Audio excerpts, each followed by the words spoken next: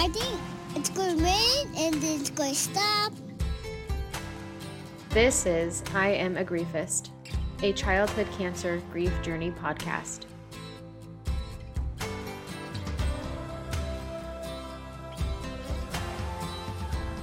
Hi, Mom. Good morning. Good morning. Another early one. Yeah, that's okay. I'm looking forward to it. Yeah. So today we have a guest.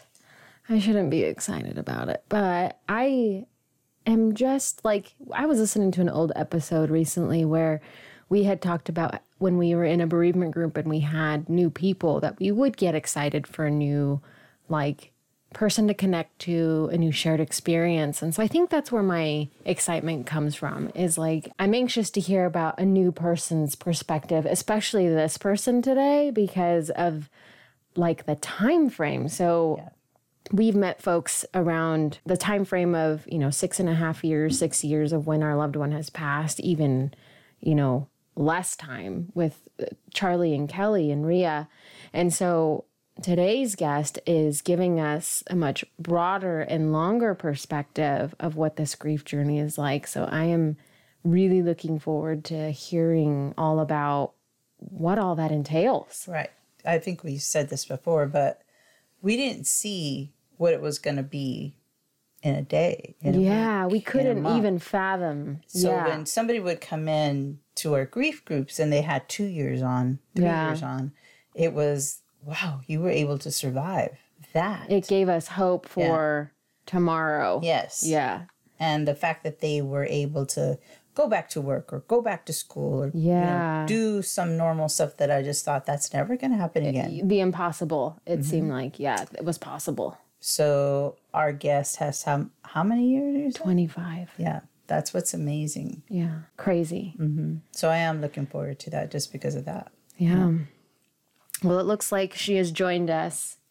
I know. So let's let her in and get our introduction going and meeting this wonderful woman. Okay.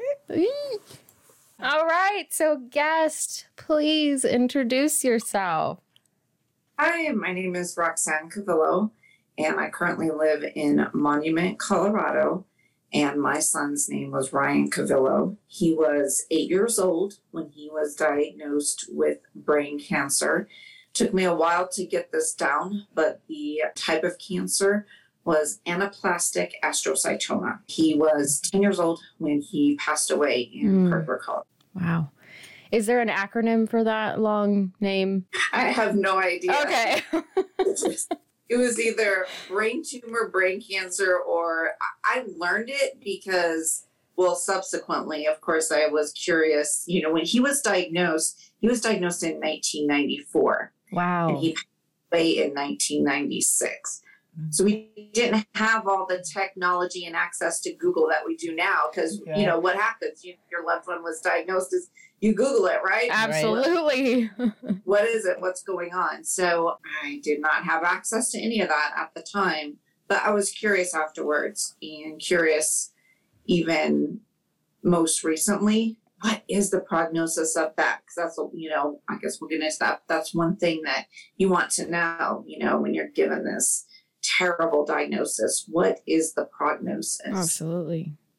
So we will get into all of that, but let's back up and take us to the beginning. Tell us about, Ryan as a kid. How did existence? How did he get here? Tell us all about him. He probably got here based on some poor choices as a college student, hanging out with the wrong crowd, not going to school, and just me being a silly 19-year-old infatuated with the bad boy that I thought I wanted to have.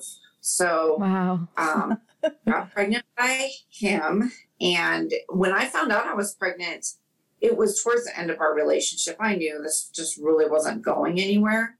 So I told him, and then I subsequently learned that he left town. He moved to Florida from California. At the time, I was living in Northern California with my parents and my two brothers. So he left. I set up an appointment to get an abortion.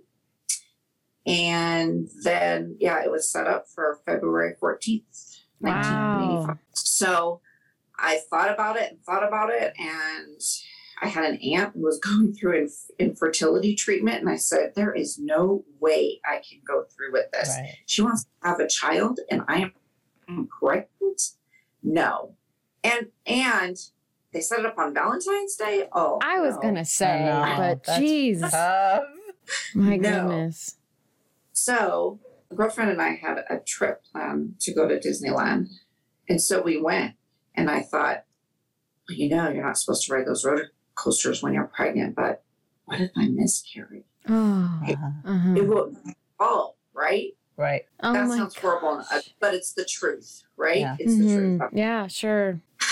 Well, he survived. So, so I had a seemingly, my pregnancy was fine. It was great. I gained 40 pounds. But when he was born, my mom was in the delivery room with me and my dad was in the waiting room. But he was late. And so one morning, it was about 2:00 in the morning, I was in bed and my water broke. And then I was, I had read all those books, you're going to be in labor for days and you're in the hospital. Right. Mm-hmm. So I said, oh, well, I'm going to go take a shower. So I took a shower and all of a sudden I felt like my stomach was dropping to my knees. I said, what is happening? So I blow dry my hair and my mom is on the phone. It's like 3:00 in the morning and she's on the phone. She's the oldest of 8 kids. And she's on the phone with, I don't know, her mother, sister, whomever. I'm like, we got to go to the hospital.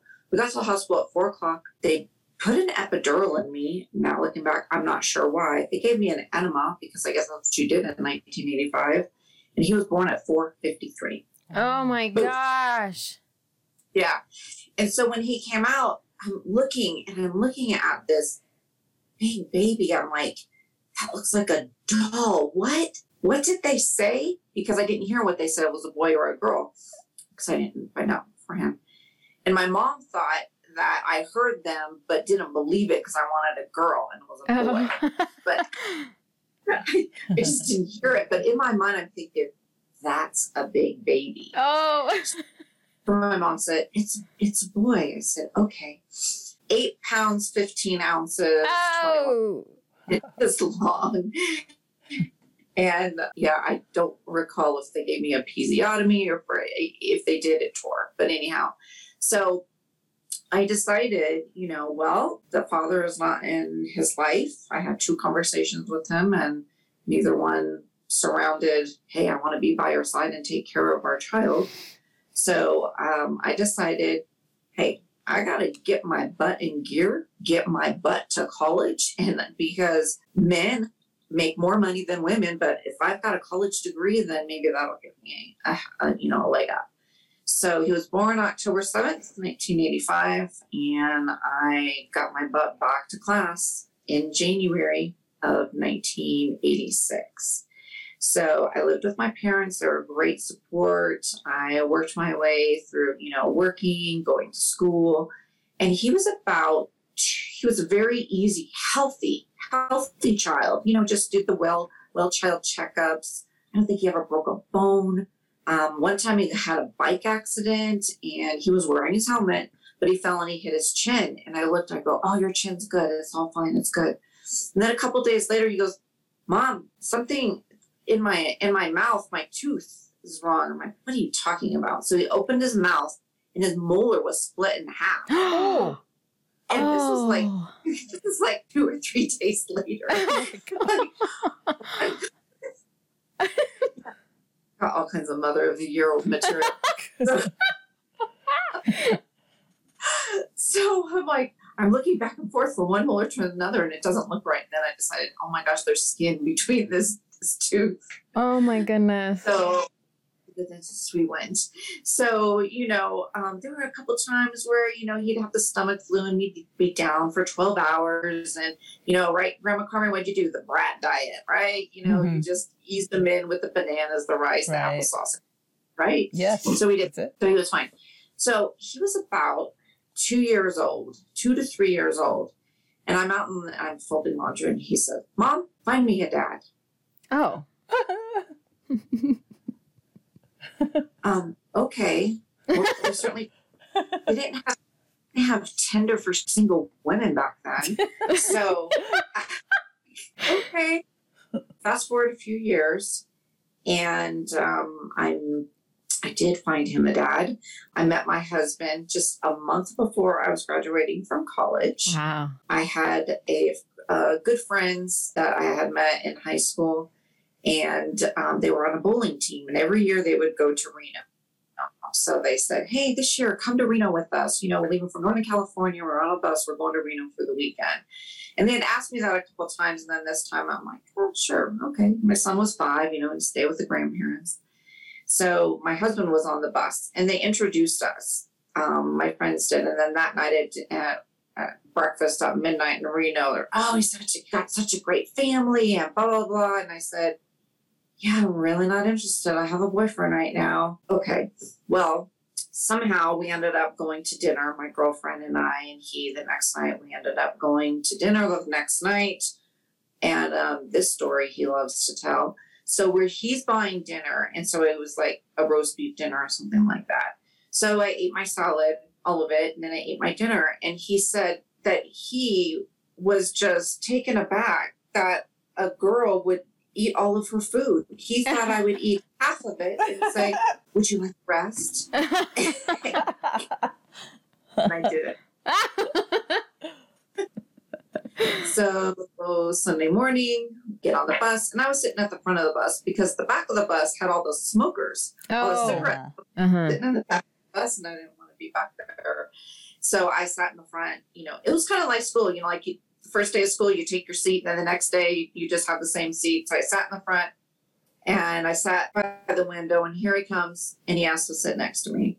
So he did, and we talked all the way back home. And the next day I was on vacation, and I get a phone call from him because my telephone number was listed in the white pages. Oh my. Yes. I remember those.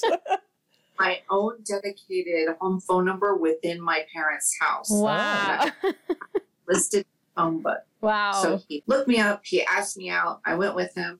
We went to see Dances with Wolves, and went to Denny's to chat. And so hang on a second. You had a boyfriend still while this was happening? well, Scandal.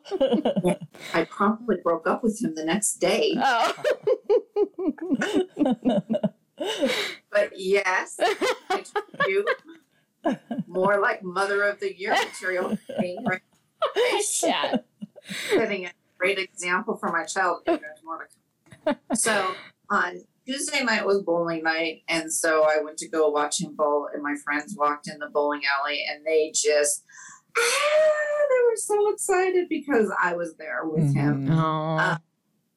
So that the next weekend was Memorial Day weekend, and I had planned to go to Tahoe with my now ex-boyfriend. So I asked, I guess, my new now boyfriend, will you come with me? So he did.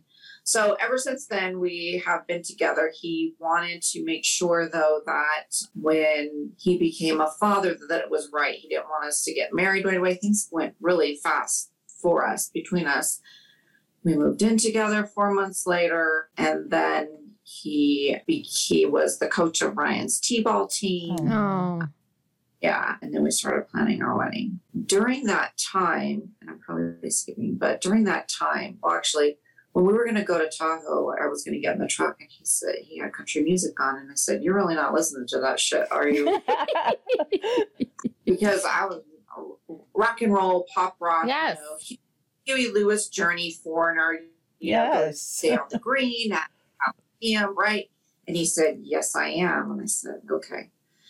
So he converted me to country music. So we've been together for about a year. And one day I was driving to work, and then coming home from work, I had on country music, and they had Country Cares for Kids. And it was a St. Jude radiothon. Listening to that tugged at my heartstring. Those poor people that have kids that have cancer, how awful for them. That's terrible for them. Yeah. Maybe I could do something to help. So I pledged $10 a month. Oh.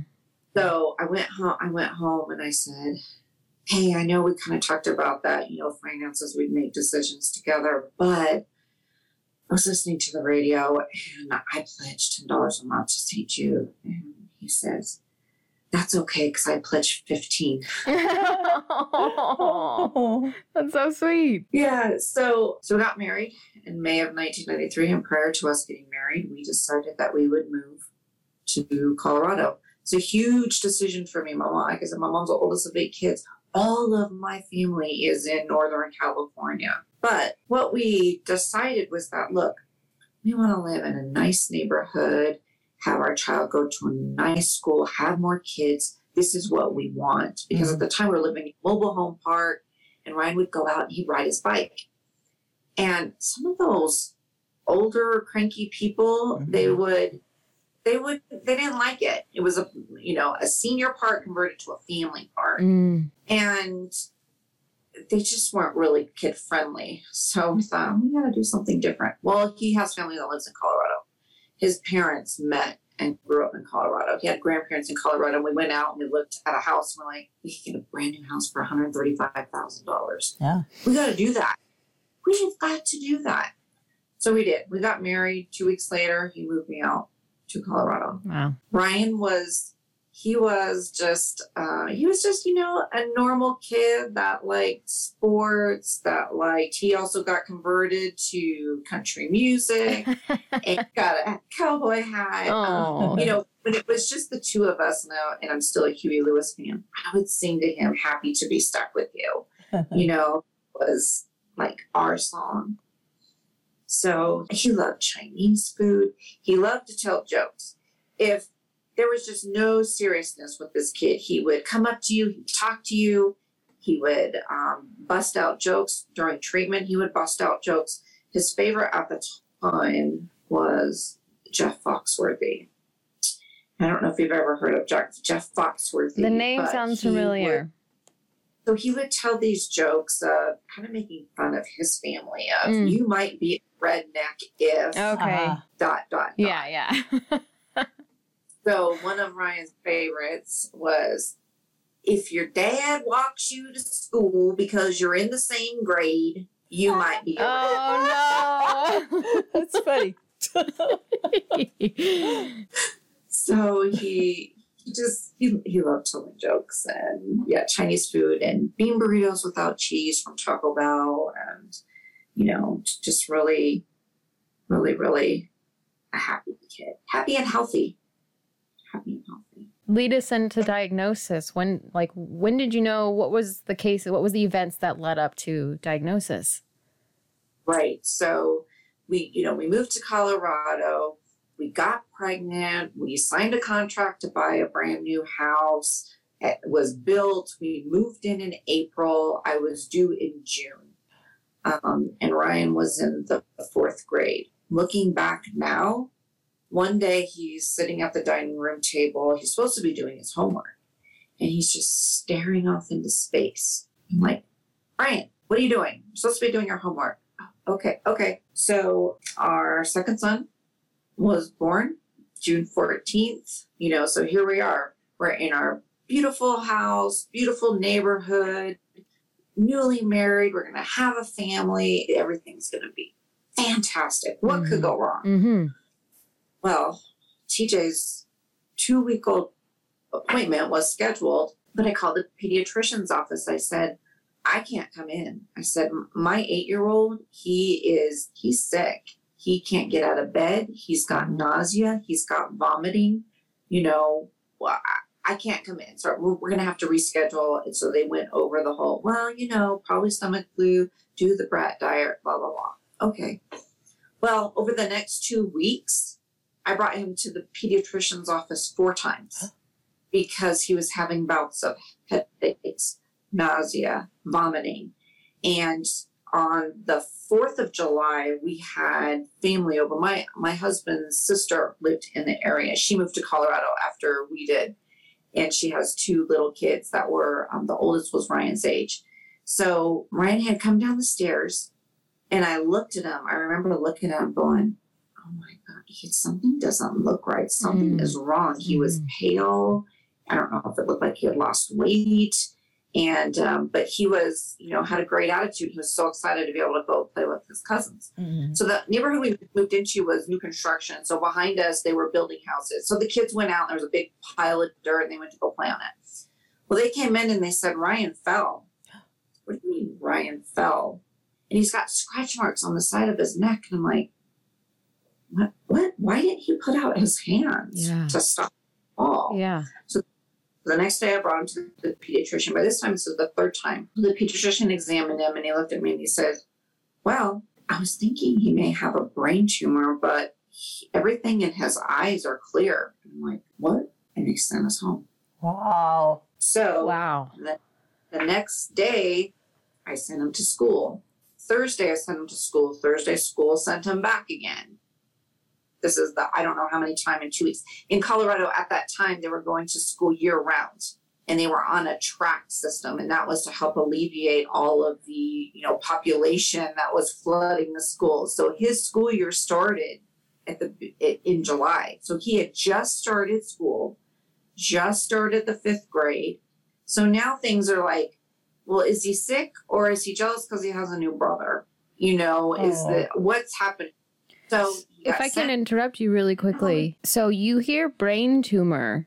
Did that sit with you at all during that time? Or was that kind of just like in the back of your head, like it's probably not that, but let's, keep an eye on him? Exactly. Okay. And it was actually 3 days later, I took him back again. And I remember that was a Tuesday that I called my parents because I was, letting them know. I said, well, the doctor said it might be a brain tumor. And of course, they're like, right. Yeah. I said, but, right? And he said, but they said, no, it's, his exam looked good. Okay. Well, again, on Friday morning, trying to send him to school and my head, my stomach, I'm like, we're going to the doctor again. Yeah. So this is July 8th, 1994. And this was the day he was diagnosed. I took him to the pediatrician. At this point, I'm breastfeeding my 4-week-old baby. So I left him at home with my husband's parents who were visiting. They came to help, meet their grandchild, be their first few weeks, Sure. Left him at home, went to the pediatrician's office. And so we're sitting there and he says, okay, I'm going to turn off the lights. Okay. Turn off the lights. And he looks into his eyes. And then he leaves the room. And then he brings in another doctor. Uh-oh. And then they leave the room and they bring in a third doctor. Oh, goodness. Uh-oh. And he said, he says, downstairs, we have an imaging center and we're going to send you for a head CT. I said, okay. So we go down there. They do the CT. And then he comes and he sits with me and he says, where's your husband? And I said, he's working. He's in Fort Collins, which was about an hour and a half away. I said, well, why? He said, well, he has a brain tumor. Oh, God. We are going to do an MRI. And then you are going to leave here and go to the Children's Hospital in Denver. What do I do? And I said, and I'm breastfeeding my baby. And by this time, my breasts are getting like full of milk. So looking back, I didn't clearly know what to do how to get a hold of my husband. He worked off of a pager. And what happened was, well, first of all, they sent down the lactation consultant and brought me into a room so they could pump my breast and pump the milk out. Wow. And that was the first of many times where I would go into a room and pump my milk because my newborn baby wasn't with me. Right. So he was really dehydrated. And so they wanted to get an MRI with contrast. And they had a really hard time finding a line. They were poking him and poking. I know you talked about the pokes with your little one, so you know what I mean. Yeah. So I think they were finally able to get some contrast in. And I called my house and I talked to my mother-in-law. I said, look, this is what's happening. Ryan has a brain tumor and we have to go to Children's in Denver. And I said, I've never even been to Denver. I don't know how to get there. I don't think I could do this alone. Can you send my father-in-law? So my father-in-law came to the pediatrician's office and he drove us to the hospital. What I should have done was I should have paged my husband to call my home phone, but I didn't. I didn't know what to do. In my mind, I was thinking, okay, I want to page him and have him call here but he's not going to recognize the number. What if he doesn't call? But anyways, it was a Friday, and from my memory, he got off work, went home, and then my mother-in-law told him, and then he had to drive back to the hospital. So they get us checked into a room, and Ryan for the last few days has just been kind of really lethargic, out of it. So they say, okay, we're going to put you in a room, and he can't have anything to eat, nothing to eat or drink, because they were trying to map out a surgery plan. Yeah. Well, I don't know what happened, but you tell this child he can't eat and drink, and suddenly he's full of life and stomping around the room like, I need something to eat. I'm hungry, completely out of character for him. This is a hospital. This is a place where they help people. They should be able to give me something to eat. And I was just trying to calm him down. And then they tried to start a line, and they couldn't. They ended up taking him they said, we're going to have to take him to another room. So I don't know where they took him somewhere. I don't know if at that time they used ultrasound to find the vein. They ended up starting a line in his ankle, because I think they had so many. So my husband gets there, I remember, and he brought me something to eat. And the nurse had been in, to chat a little bit. And then so the surgeon walks in, and I'm eating a sandwich. He said, oh, good, you're eating. I really am going to encourage you to get to eat, to sleep. This is going to be a long haul. I need you at your best when you need to make decisions. And the nurse says, well, he's nursing a 4-week-old too. He said, oh, okay. So he showed us the MRI film. And I think it was at that moment where I thought, I am now one of those families from the St. Jude commercial. What is happening? This doesn't happen to us. This happens to other people in commercials. So there was this big spot in the middle of my son's brain, and they had to try to decide the best way to get to it. And they had to determine, though, first, at this point, brain tumor. It's a brain tumor, right? So in your mind, it's like, well, we got to do a biopsy. We need to see it. Is it cancerous or not? So the next day, they ended up doing it the next day. That night, I spent the night in the room with him. And the next day, they tried to do a biopsy. It took them for a while, but after they got out of surgery, they put him in ICU, where they monitored him, and parents are not allowed to stay in ICU, which I guess for me ended up being a good thing. I needed to be able to get home and get rest. But thank God he was 8 years old. I don't know what I would have done if they would have said, you can't stay here with your 4-year-old. I don't know what would have happened. I might have had to go off of him. I don't know.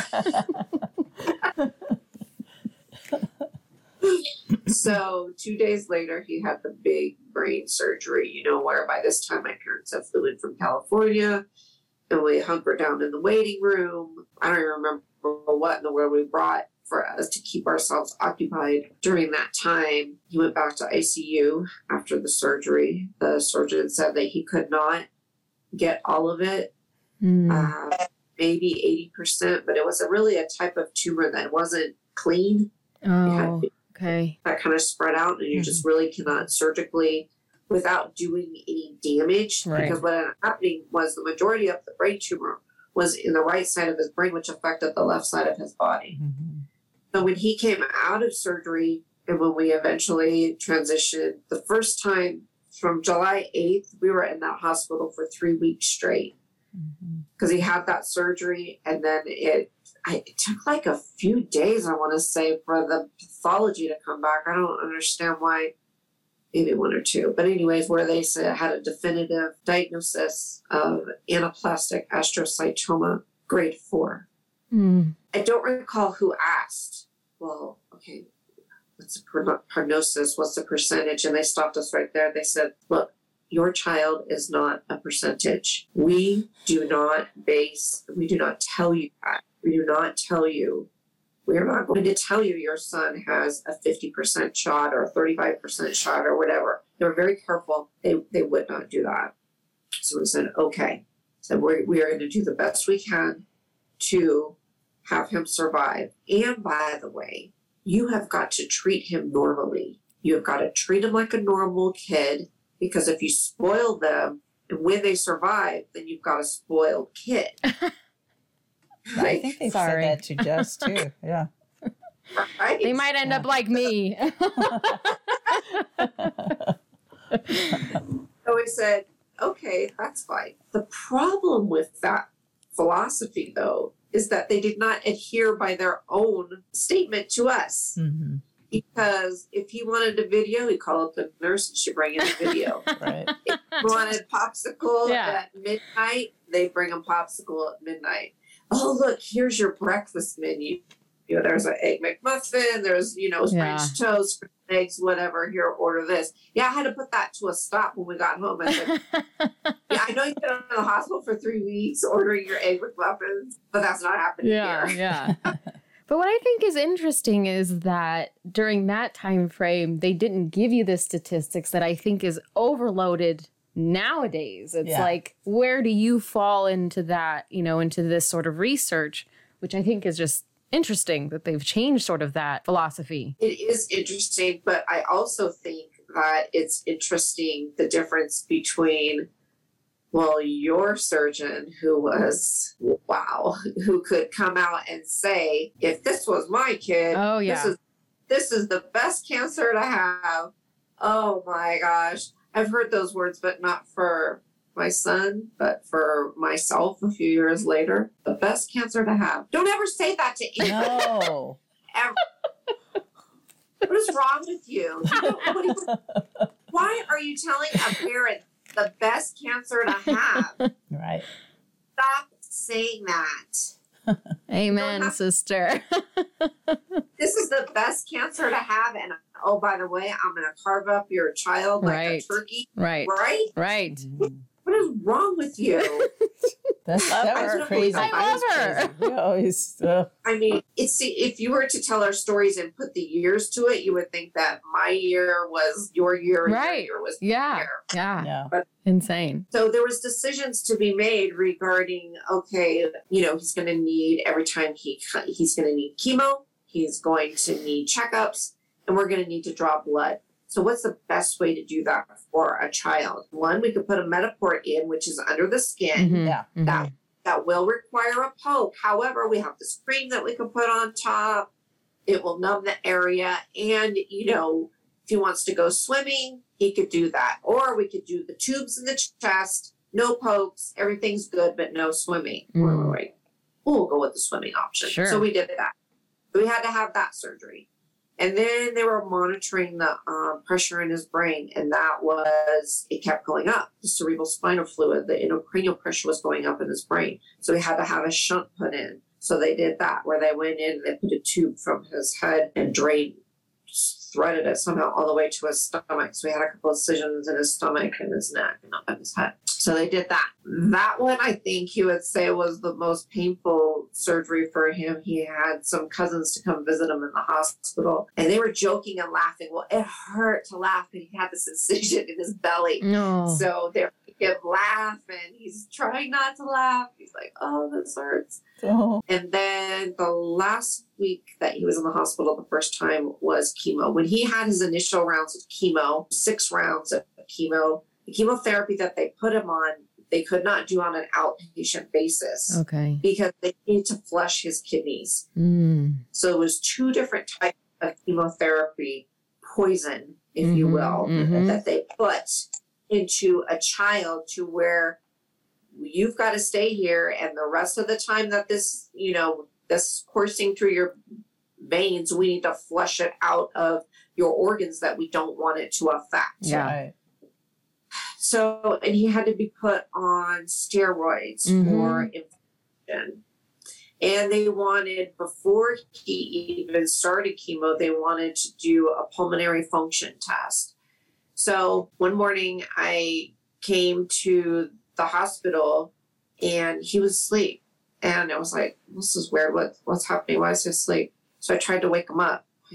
Like, what is wrong with you? And then I talked to the nurse. Well, the steroids made it to where he could not go to sleep. So he kept ordering videos throughout the night and was watching video movies all night long.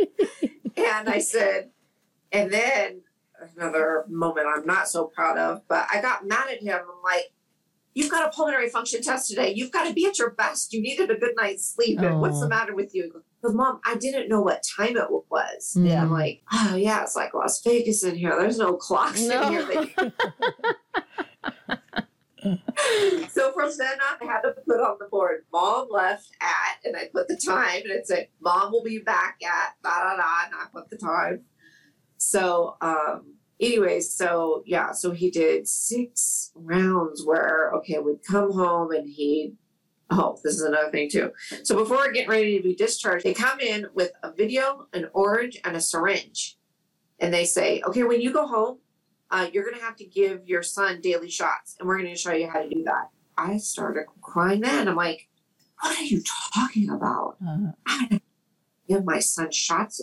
Yeah, and it's can't go into the muscle. It's got to go under the skin. Like, oh my gosh, all this pressure of now I've got to give him medication that is help his white blood cell count recover. Yes. The chemo, right? Yes. And then our dining room turned into like a little mini pharmacy because you've got syringes, you've got the syrups container, you've got the Emla cream, you've got the Tegaderms to put the Emla cream on. They even let me do that. Okay, we're going to give you the Emla. You put that cream on his thigh 30 minutes before you're going to get the shot. Put the Tegaderm over it. Get the medicine out of the refrigerator so it can come to room temperature. Get your syringe, draw it up, give them the shot, and dispose of your sharps. I'm like, Right. Yep. Right. I work at Budget Rent a Car. I collect money for people with damaged cars. What are you talking about? And I've got a newborn that I got care of. Yeah. And that was rough. So then he went through radiation, and the place that he went to radiation was in Denver, which was, so what would happen is that my husband and I, it was like nearly a daily talk. I went back to work. I had to go back to work. I'd have to go back to work because my health insurance was covering all of this. Wow. My employer allowed me to take that 3-month maternity leave, but now it's like, you got to make a decision. You got to come back or resign. Like, well, I've got to come back. The week I had to go back was a week he had to be back in the hospital. Oh. It was so hard. So dropping the baby off at daycare, my other son's going in the hospital. My brother came out so he could stay with him in the hospital. My husband had to go back to work. Why do you have to go back to work? Because we got need money in the bank to pay the food bills in the house or whatever. I'd say radiation was really, really tough on him. He slept for hours every day. It just wiped it out of him. So he had the radiation November of 94. When he passed in March of 96, his hair had still not grown back. Wow. In the area that they had the radiation up against his head. Wow. The cancer came back, but his hair did not.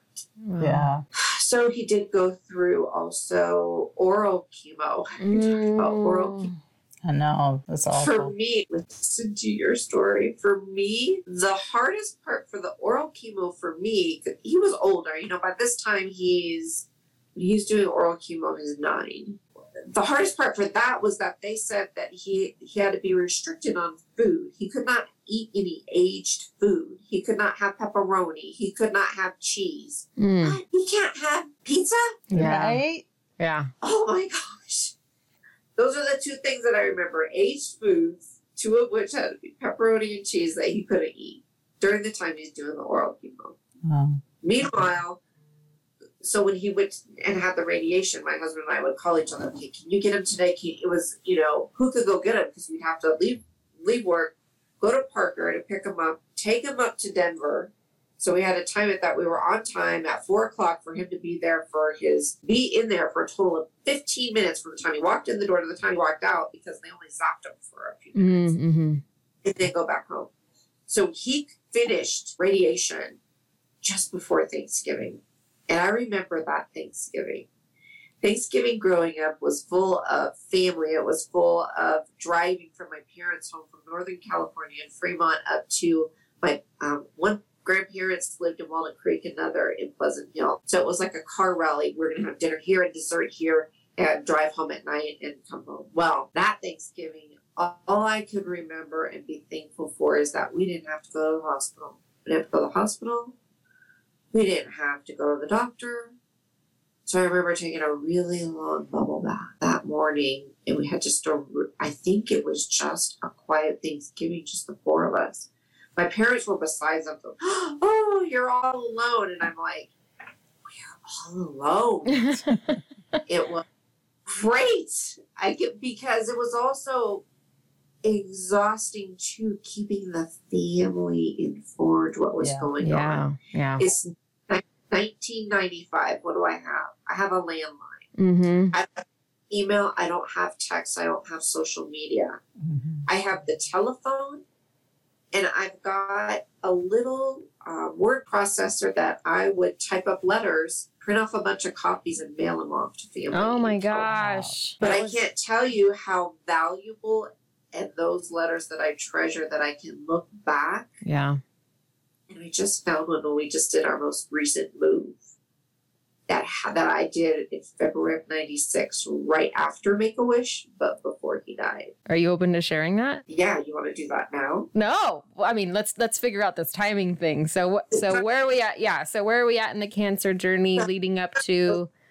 Right. So we're in oral chemo.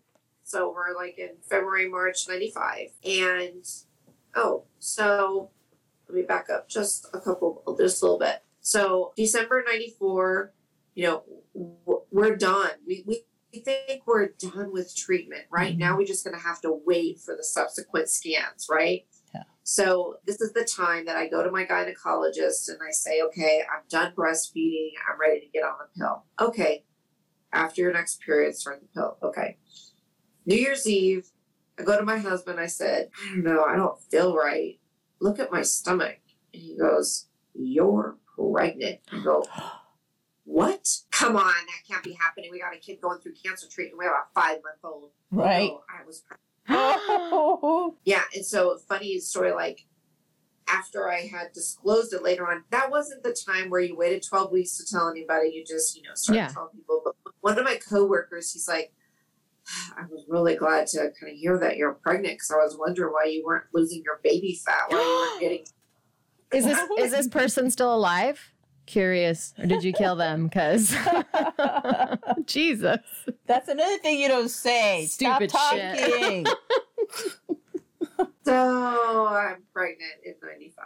Through 95, he's taking oral chemo, and actually, if I could tell you, in 95, he's we did this whole thing where he's going back and forth to school. He could go to school, he can't go to school. The school knows. He's going through cancer treatment, and his immune system is compromised. Yeah. And I dropped him off at before school daycare. Well, one day I go to enter the room, and they stop me at the door, and they said, "You can't come in here." I said, "Why not?" Well, somebody dropped their kid off, and they have a fever of 101. Oh no. I said, "Okay, so and they might have strep throat." Oh, Lord. Okay, so we leave. But I'm pissed. I'm pissed not because my son can't go in, but because even if my son was healthy, how can you drop your kids off at school and have 101 fever? I'm not just concerned about my kid getting strep and because he has cancer. Right. What is wrong with you? Right. Why do you do that? Yes. So Ryan, he's at school. This is, a new school year, July 1995. And I can tell you how in writing something that happened. He ended up starting to write poetry with a lady. So she was working with kids, and she worked with kids, separately in how to do in writing. My son became published in this book called Taste Like Chocolates that came out in 2007. This is what happened. Where did this book come from? This is from the beginning. It began with a boy named Ryan on July 21st, 1995. That long ago date feels just like yesterday. I'm standing on the playground doing my yard duty, watching 8-year-olds and 9-year-olds playing tag, swinging on swings, shooting hoops, and expending their extra energy before heading back into their classrooms to continue their learning. I am hot. My floppy hat makes my head sweat. I use my living book, which is a reader's notebook, as a fan. There is no place to hide from the intense heat of a Colorado scorcher. Ryan, a 9-year-old, wears a Broncos ball cap that covers his bald head. He plays with no one. He stands alone. Ryan has an insidious growth in his brain and is undergoing chemotherapy. He walks up to me, points to my notebook, and asks, "What's the notebook for?" I tell him my living book is a place for me to write my thinking, a place to write my memories, and a place to write my poetry. Poetry, he says, I could never write a poem. If you could, Ryan, what would you write? What are you thinking about? I asked with a smile. God, says Ryan. Oh my I gosh. scribbled words into my notebook. The most creative man on earth. God created all the people in the world. Who created God? If we didn't have God, what would our world be like? God is creative. God is lovable. God created me. It was on that hot July day that I began collecting children's writings. Ryan and I wrote together over the next 8 months. Ryan, too, wrote his thoughts, his memories, and his poetry. His last entry in his living book was 10 days before he died of brain cancer. Mm. He wrote a poem about love and his family. Mm. I remember Ryan and his voice. His words live on. Often I think about how grateful I am to work with children like Ryan. I am blessed. Oh. So I had the same reaction you did, Grandma Carmen, because we were Catholic. We grew up Catholic. I was raising him Catholic, but we went to church every Sunday. We did, First Communion and all those things that you're supposed to do. But that was about it. I did not talk to him a lot about God. And after we moved to Colorado, we started to go to church, but that was about it. We didn't go a lot. We didn't have these prayer circles around him during, in the hospital and all that. I may have sent out a prayer request to him, but I did not, how can I say this? I believe in God. He believed in God, but I didn't talk to him about God. And I didn't talk to him about praying or anything like that. So for him to come out with that was just like, it kind of blew me. Yeah, sure. Absolutely. So he started getting, his scans showed continued growth. And by this time, there was a neuro-oncologist who had trained at St. Jude that came to work at Children's in Denver.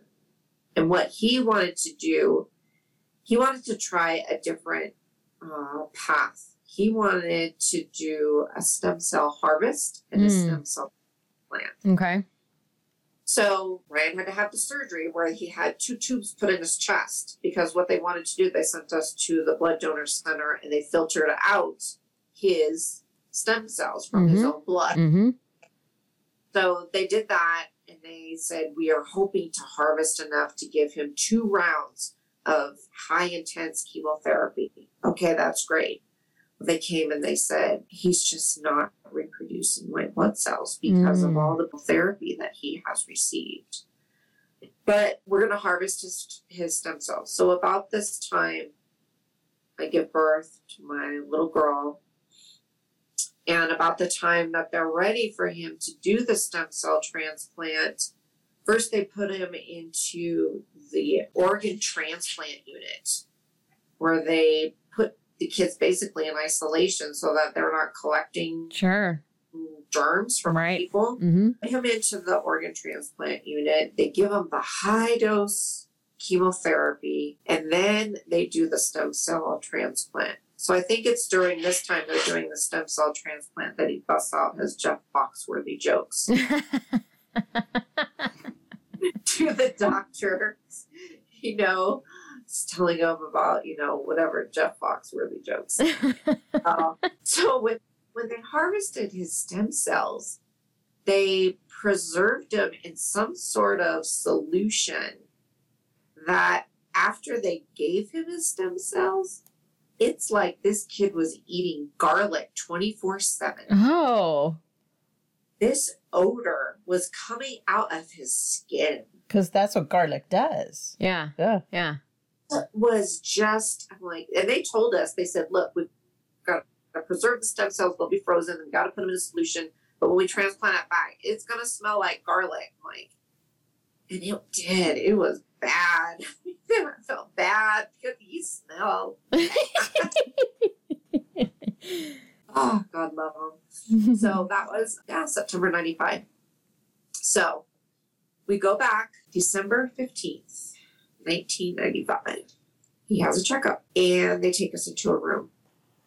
Just my husband and I, with the doctor, a social worker, a chaplain, the fellow oncologist, the head of neuro-oncology. They said, I don't exactly remember what they said, except I remember this, that the tumor has continued to grow and that he has 1 day to 1 year to live, but most likely he will die within 6 months. So they say, you can do what you want. However, we recommend you do not tell him. And we said, why is that? And they said, we have told children that you are going to die, and the next day they die. Oh my gosh. Oh my gosh. But he's out, how old right now? 9. He's 10. He's 10? He's 10 years old. So it's not like he doesn't understand what's happening. This is the thing too, Grandma Carmen. Not one time did we ever talk about death or dying. And that's one thing, I guess, that I go back and forth on. Should we have had a conversation? Right.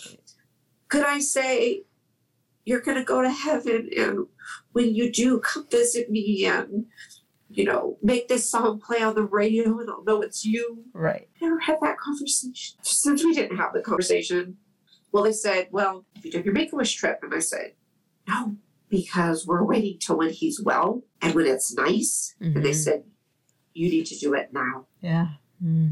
It's December 15th. Christmas is 10 days away. Wow. I've got a 4-month-old and an 18-month-old, and now you're telling my 10-year-old son is dying. So we went and got Ryan, and we went to the elevator to go to the parking lot. Now, my husband and I, we didn't talk about this, but Ryan says, so what'd the doctor say? And my husband, without skipping a beat, just said not to worry about it. Nothing for you to worry about. Wow.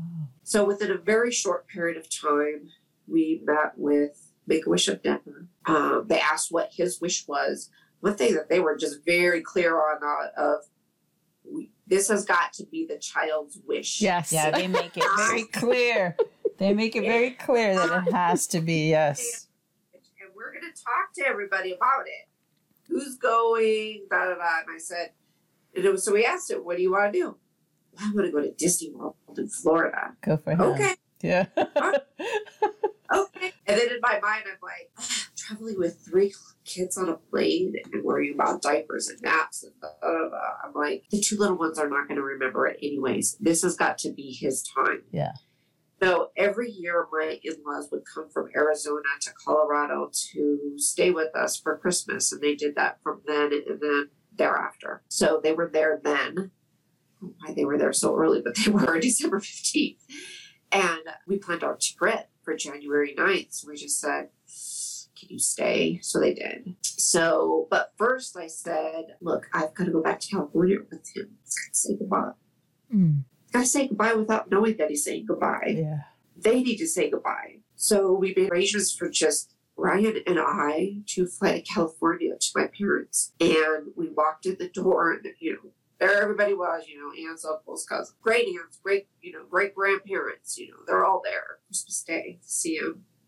And actually the day before, my brother and his wife had just given birth to a baby girl. Well, they were there.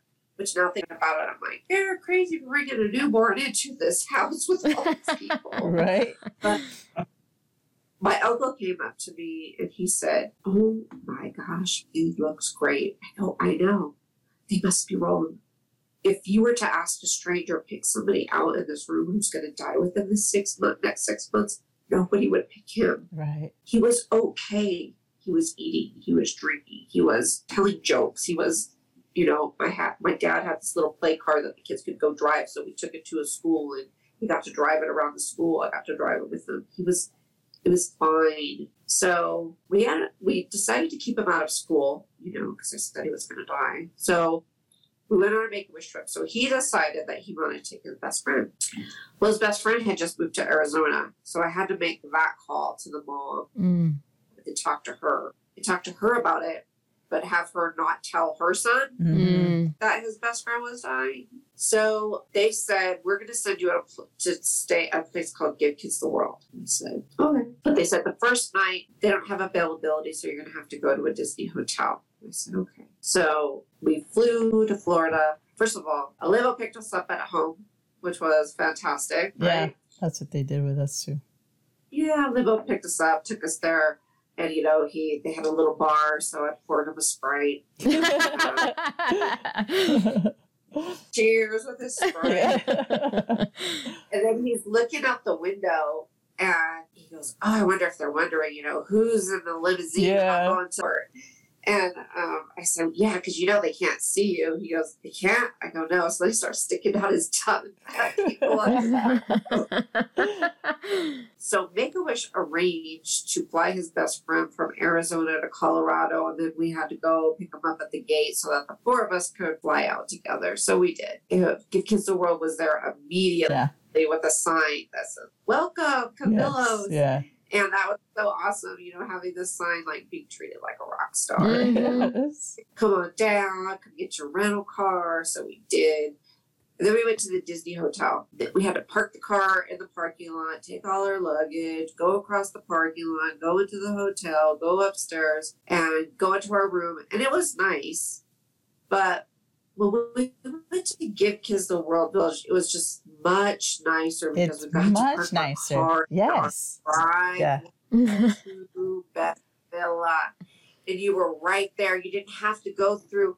Because, you know, when you're done with Disney, you're done with walking. Who in the world wants to walk from a parking lot, you know, parking garage all the way up to your hotel? So Give Kids the World Village. They forever changed our lives. Yes. Really. They did. Mm-hmm. We had a 2-bedroom villa with a VHS player that you could go and check out all the movies that you wanted, right? They had this. They had juice and cookies in the room, and the boys had their own room. Mm-hmm.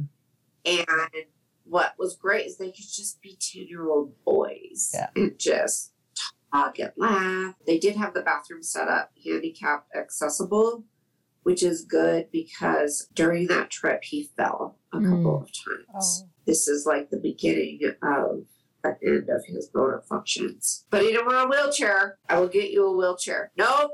I don't want a wheelchair.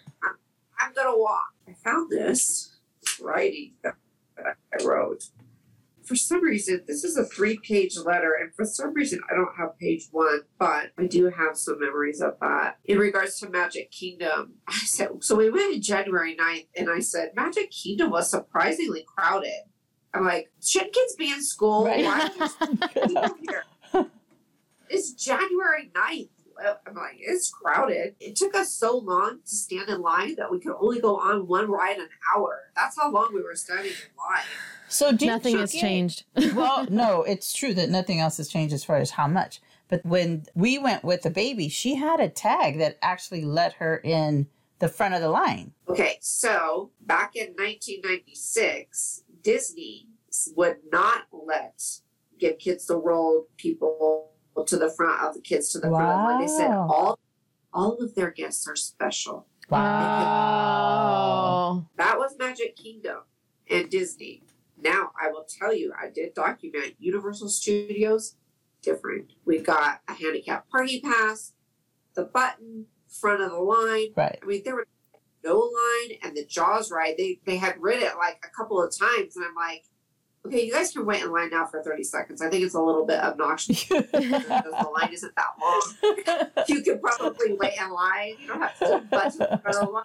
You've already rode it 2 times. So yeah, Universal was the best. And that's another thing I read. The attractions were closer together, so he didn't have to do as much walking. And that night, also, we were given a complimentary dinner at Hard Rock Cafe. Oh, cool. Yeah. From Give Us the World that says, go to the front of the line, which I did that time because it was Friday night. I'm not waiting that line. We're hungry. That's terrible. But we had appetizers, dinners, dessert. Matter of fact, the waiter kept to me, goes, you guys you need to order more food. You need to eat more food. So we said, okay, we'll order dessert. And then Ryan and his best friend were taken, and they were given T-shirts. Hard Rock. A T-shirt. So really, really cool. They also did for us a parents' night out. Oh. a gift certificate to my husband and I to go to dinner at the Hyatt Regency. Ooh. Yeah, check this out. So I went to the parent meeting where they give you everything. You know, we got a disposable camera and film and the button that says "Give Kids the World." Right. So that when you were in there, whatever part people knew. Yes. And although at Disney we didn't get to the front of the line, they did give us the complimentary photos. Oh. You know, they would take a photo and we got those complimentary. So I went. So, you know, when we were planning for this trip, we're going to Disney. So, you know, we're taking sweatpants and shorts or whatever. Well, we were taking shorts, even though it was snowing in Colorado. We're like, we're going to Florida, so it's going to be hot. Yeah. Oh, no. It was the coldest January on record. Oh. Yeah. We had to buy sweatshirts.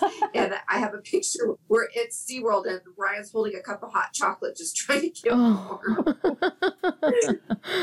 But I come back from this meeting and they say, you know, here's a gift certificate, parents' night out, parents go out, we're going to give you a pager, we're going to put the kids in the gingerbread house, they're going to have pizza, a magician, all of this is going to be great. So I go back to our villa and I told my husband, I said, get out your good sweats because we're going to the Hyatt Regency. I mean, that's yeah.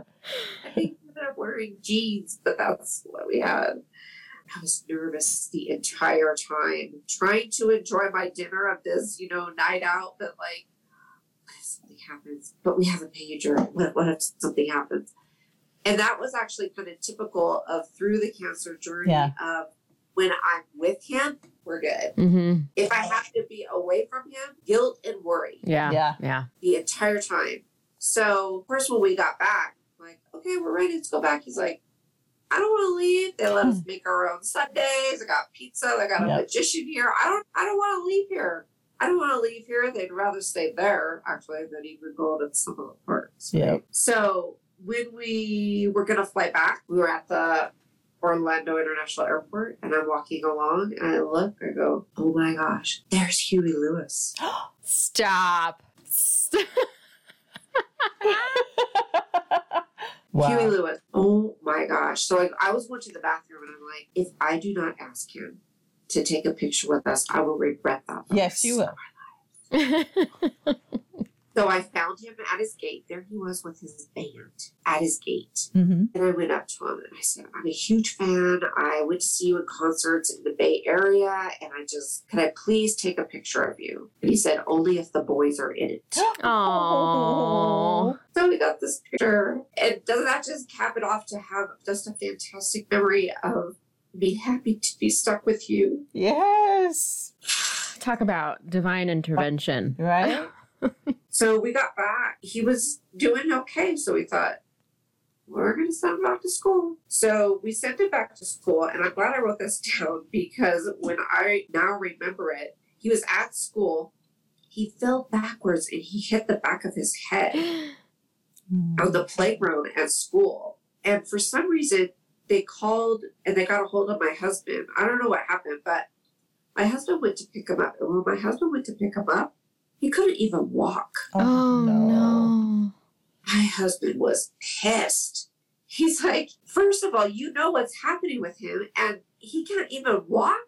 Oh, he was so bad. Like, why didn't they call 911? Exactly. Why? Yeah. I guess there was blood. I don't know. Oh, my gosh. So then we decided, so it was about that time he started losing his short-term memory. Mm. He didn't know what day it was. Mm. He would ask me, Mom, did I eat breakfast? Oh. Mom, did I eat lunch? And I'd have to tell him whether or not he did. He couldn't remember. So then he got a cold, so he couldn't stay at school for more than a few hours. When he was walking, he was starting to hold on to the walls and grab furniture. I'm like, okay, this is done. And so I stayed home with him, took a layoff from my employer because they were actually getting ready to move to Florida. And they said, I'm going to take that layoff. They go, but we want to keep you as an employee. I'm like, yeah, well, I really need severance because I don't know how long this is going to last. Yeah. I'm going to take the severance. So the last day I worked was February 6th. We ended up having hospice. Because he could no longer walk. Mm. So we were in contact with his oncologist. And they set up hospice. When they gave us that prognosis, that final one on December 15th, they said, well, we could do palliative care. I said, what is that? That's what we said. Well, we could still give him oral chemo to kind of slow the progression. I go, slow the progression so it won't stop it. No. I said, no, I don't want him going through any more chemo. Yeah. If it's not going to cure him. Right. Mm-hmm. Why would I do that? Right. And prolong that? No. I said, no, we're stopping. Okay. So. Can I ask you, while Ryan is experiencing sort of, functions sort of deteriorating, did he ask questions like, why is this happening? Or what, why am I experiencing this? Nothing. Nothing. And he's 10 years old. Yeah. And I think there's stories of kids that are like 5 or 6 who are like, Mom, I'm going to go be with Jesus. And we never talked about that. As a matter of fact, hospice, when they set up hospice, one of the hardest things I've ever had to sign in my life is a do not resuscitate order, because the condition upon accepting hospice is that no life-saving measures will be taken. Right. So they set up the hospital bed. We cleared out our guest room, put in the hospital bed, because now he just cannot walk on his own. And I can't help him to the bathroom. He's like 100 pounds. And so it was just safer. So it were really good. A CNA came in every day, would give him, initially tried to lift him and put him in the bathtub, and then decided that was a bad idea. So then we'd just do sponge baths with him. So they were doing that. And then I don't know, at some point he got really bad. He was just going into these fits. Maybe they were seizures. And when I talked about at the beginning that when they discharged us the first time, they said, he could have seizures. And seizures could look like just staring off into space. I'm like, yeah, he did that before he was diagnosed. Mm-hmm. But he never had any of those grand mal seizures. He never had that. But he would have these bouts of, he would put his arms and legs out, straight out, and they would just be so stiff, stiff. Oh. He's like crying in pain. So we would be on time. There would be 2 of us, and we were trying to massage his arms and legs and trying to relieve his pain, because at that point, he was out of it. He wasn't even talking to us. So there was that one point where hospice sent a nurse to spend the night with us all night long. And I thought that was going to be the end. But it wasn't. That he came back out to where he was lucid and talking, but we had to keep him with morphine. And his speech was slurred. He's like, what's up? I'm like, what is he saying to my husband? I'm like, what is he talking about? He said, he's saying D2. I go, oh, D2 The Mighty Ducks. He wants to watch D2 The Mighty Ducks, the movie. So at the end, we were using the Metaport to give him his anti-seizure medication. Well, there was one night in the middle of the night, I was trying to push it. Nothing was going through. Nothing was happening. I couldn't give him his medication. They had given us a bottle of liquid morphine with a dropper. I'm like, he's not even swallowing. How can I get that to him? What if he chokes on it? Right. So we called this in the middle of the night. And the guy came out, and he's trying to access the port, and he can't get it to work. So then he goes in the bathroom, and he's in there for a while. And I finally said to my husband, like, what is happening? What is he doing? My husband goes, I think he's in there because he shit his pants because he doesn't know what to do. Because what the part of the problem is that we found hospice, they were fantastic, but they were used to working with adults. Yes, exactly. And they didn't have the right butterfly needles to access kids' veins. All of that, which was shocking, right? Subsequently, the Children's Hospital of Denver developed a children's hospice program. So 2 days before Palm Sunday, the CNA comes, and he's got 2 Easter baskets. And I'm watching him about to come in the house. I told my husband, I said, what's happening? Why is he bringing these Easter baskets now? Easter isn't for another 10 days. Why is he bringing them now? That was the last day he came. Because he knew that Ryan was going to die. And we did. But I told us, have the family come, say goodbye. And at this point, I guess he's in a coma. I don't know. He's not with us. And really, we had hospice the last 3 weeks of his life, and the last 10 days were awful. Mm-hmm. He would go in to have these fevers of like 104, 105. Wow. And we were trying to, what do we do? What do we do? Well, you need to get cold rags and rotate them at the base of the neck, under the arms, and between the thighs. Okay. And, he's in a diaper at this point and having to change his diaper. And so I remember the day before he died, and I just went to him. And I know people have said this before, and I've heard this. And I remember telling him, I know you're in pain. It's okay to go. It's okay to go. I love you. So later that night, he starts with a really funny reading. And my husband says, I want you to leave. I don't want you to watch this. Oh. So I did. And it was about 10 o'clock, and he comes in the room. He goes, I don't know if I can do this. He says, you don't understand the noises that is happening. And I said, well, if you can't do it, I'm going to do it, because he will not be alone when he dies. Mm-hmm. And he said, okay, I'll do it. 25 years later, my husband and I still have not had a deep conversation about what happened, because it's so painful. Yeah. But he did share with me at one point, Ryan went, so he's like, okay. So he put his hand to his neck to feel a pulse, and he took another deep breath in again, and it scared the shit out of my husband. I don't know how much longer after that he actually took his last. But I was in our room with our son. It was about 2 o'clock in the morning, and he came to me and he said, he's passed. I said, okay. So I went in there and I looked at him, and something about his face had completely changed. And I said, that's not him. That's not him. And I turned around and walked out. I couldn't. That was not my son. That was not my son. Then we started making the phone call that we had to make. We had to call hospice, and hospice had to come, and hospice had to call the doctor to pronounce him, and we had to call the funeral services, and of course we were calling the family. But I didn't go back into the room. Who does that? Who just leaves their child? I should have crawled up into the bed with him and hugged him, but I didn't. No, you did what you were supposed to do, Roxanne. This is the hardest thing that anybody, especially a mom, has ever had to deal with. Horrible. And he wasn't there anymore. He wasn't. I don't think he was either, but I just cannot describe to you how he changed and how, to me, how his soul just left his body, and how his soul is what made up of his features and personality. And that's it. That's what they say. I downstairs, the hospice nurse, were giving me instructions on how to properly dispose of his meds while his body is just laying in a bed. Oh, it's horrible, because it's when they start talking to you so clinically, when you just and lost calmly. Your son. Yeah. Like, awful. this is the next process. Well, Can I get a second to fucking deal with what just happened here? Yes. Yeah.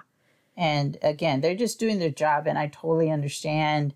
But you're not even, as far as I'm concerned, you don't even hear it. No. There's nothing that computes at that time. No. You're in this fog of trauma and losing time. I still talk about that. I feel like I lost time. There's just what the fuck? I'm in the Twilight Zone or something. This can't be right. And there's no guidance to say that, what you're supposed to do in that. So whatever you had to do to get through that moment was what you had to do. Exactly. And when you think about it too, we knew it was going to happen. We were given the processes of the steps of dying. Steps we had to go to the meeting with a funeral home even before he died to make those arrangements. And one of the parts of that morning is that we did have to call the funeral home, and he showed up in his suit and tie. It was 4 o'clock in the morning, and he dressed in the suit and tie to properly. Well, unfortunately, I did look back. They said, go into the family room and don't look. Well, what are you going to do? Right? Yeah, not luck. Yeah. So I could hear the steps coming down the steps. So I turned around and looked, and there was my son in a black bag coming downstairs. That's awful. That's awful. And there's so much you want to do, and you've Yes. already decided that he's going to be cremated, and then all of a sudden it's like, wait, no, oh, wait, was that the right decision? Mhm. Maybe I don't want to be cremated, and then it's too late. You already made that decision, because the reason why I made that decision is I said his body has already deteriorated so much from all of these poisons. I don't want it deteriorating into the ground. I just want it done and over with. Mhm. So we went to bed for a few hours, and then our babies are waking up. So my then almost 2-year-old, 22-month-old, when you talk about that first day when your niece wasn't brought down the stairs, I had my son, baby, and we walked by the room where Ryan was. And so she just said, "Where's Rabbi?" Mm. And I just had to say, Rabbi he went bye-bye. He went to heaven. You don't understand. Mm-mm. That part was hard. I do remember, though, everybody, all the friends, family, everybody's getting the news, and it's, devastating. Those first few days, though, for us was relief. Mm. Because we've been living with him in his pain, Yeah. being in a diaper, laying in a hospital bed. Yeah. It was 10 days, but it seemed like months. Yeah. Mhm. And this is the end of a 22-month-old journey that is Yes. exhausting, stressful. Now what do we do? Right. Now what do we do? Well, we gotta have a funeral. Oh, jeez.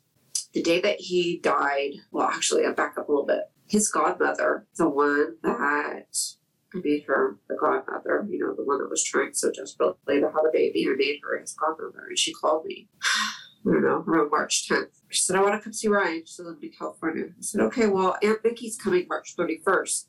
So, after that will be good for us." She goes, No, I want to come now. I want to meet Grandma now. Okay. Well, it's a good thing she did, because he was laying in the hospital bed, but he was able to talk. They were able to visit. Mm. We were able to get pictures. Mm. When Aunt Vicky came on March 31st, he had already passed. Mm. So she still came, but she walked into the room where he was, and she looked around, and she's like, "He's gone." I said, "Yeah, I feel that too. I don't feel like his soul or his spirit or anything is here at all." And she had experience with that, fortunately, because in 1990, her 17-year-old son committed suicide. Oh. Oh gosh. And his spirit and soul lived in their house. I think they had to seek assistance from a priest. Wow. Whoa. They had a lot of things that happened. But anyhow, she's like, "He's gone." I said, "I know." And then she looked at me, and we were talking, and she said, "You are 1 year." She said, "No, at the point that you're at, I was at a year after my son died." So I don't know if that meant because I had been kind of grieving, preparing, and wasn't as in shock. Mm-hmm. Yeah. Sadly, I was relieved he wasn't in pain. Yeah. We've heard that So before. his funeral, Jess Yeah. said that a little bit too. Jess said it, but so did Kelly. Mm-hmm. There was a relief. Mm-hmm. It is you've been watching him in pain for so long. yeah. And it's a and there's roller nothing- coaster with everything that was, yeah. Yeah, the ups and downs. Is he going to live? Is he Yes. not going to live? Mm-hmm. A conversation my husband had with the doctors at one point about what was happening. I was pregnant with the third one at the time. What exactly? Yeah, that's crazy. Kind of pinpointing then regarding, the odds. What are we looking at here? Trying to get a straight answer. Right. What are we looking at here?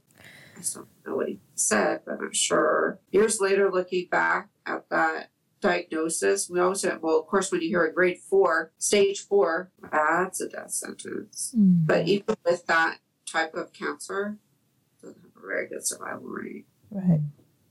even all these years later. Yep. Well, I think this is a good time to take a break. So when we come back, we'll talk about, how we've been able to move in any direction after that, and talk about how you've coped and how you've tended to the children throughout the journey. So we'll come back and continue with Roxanne on the next one. Very cool kid. Love you.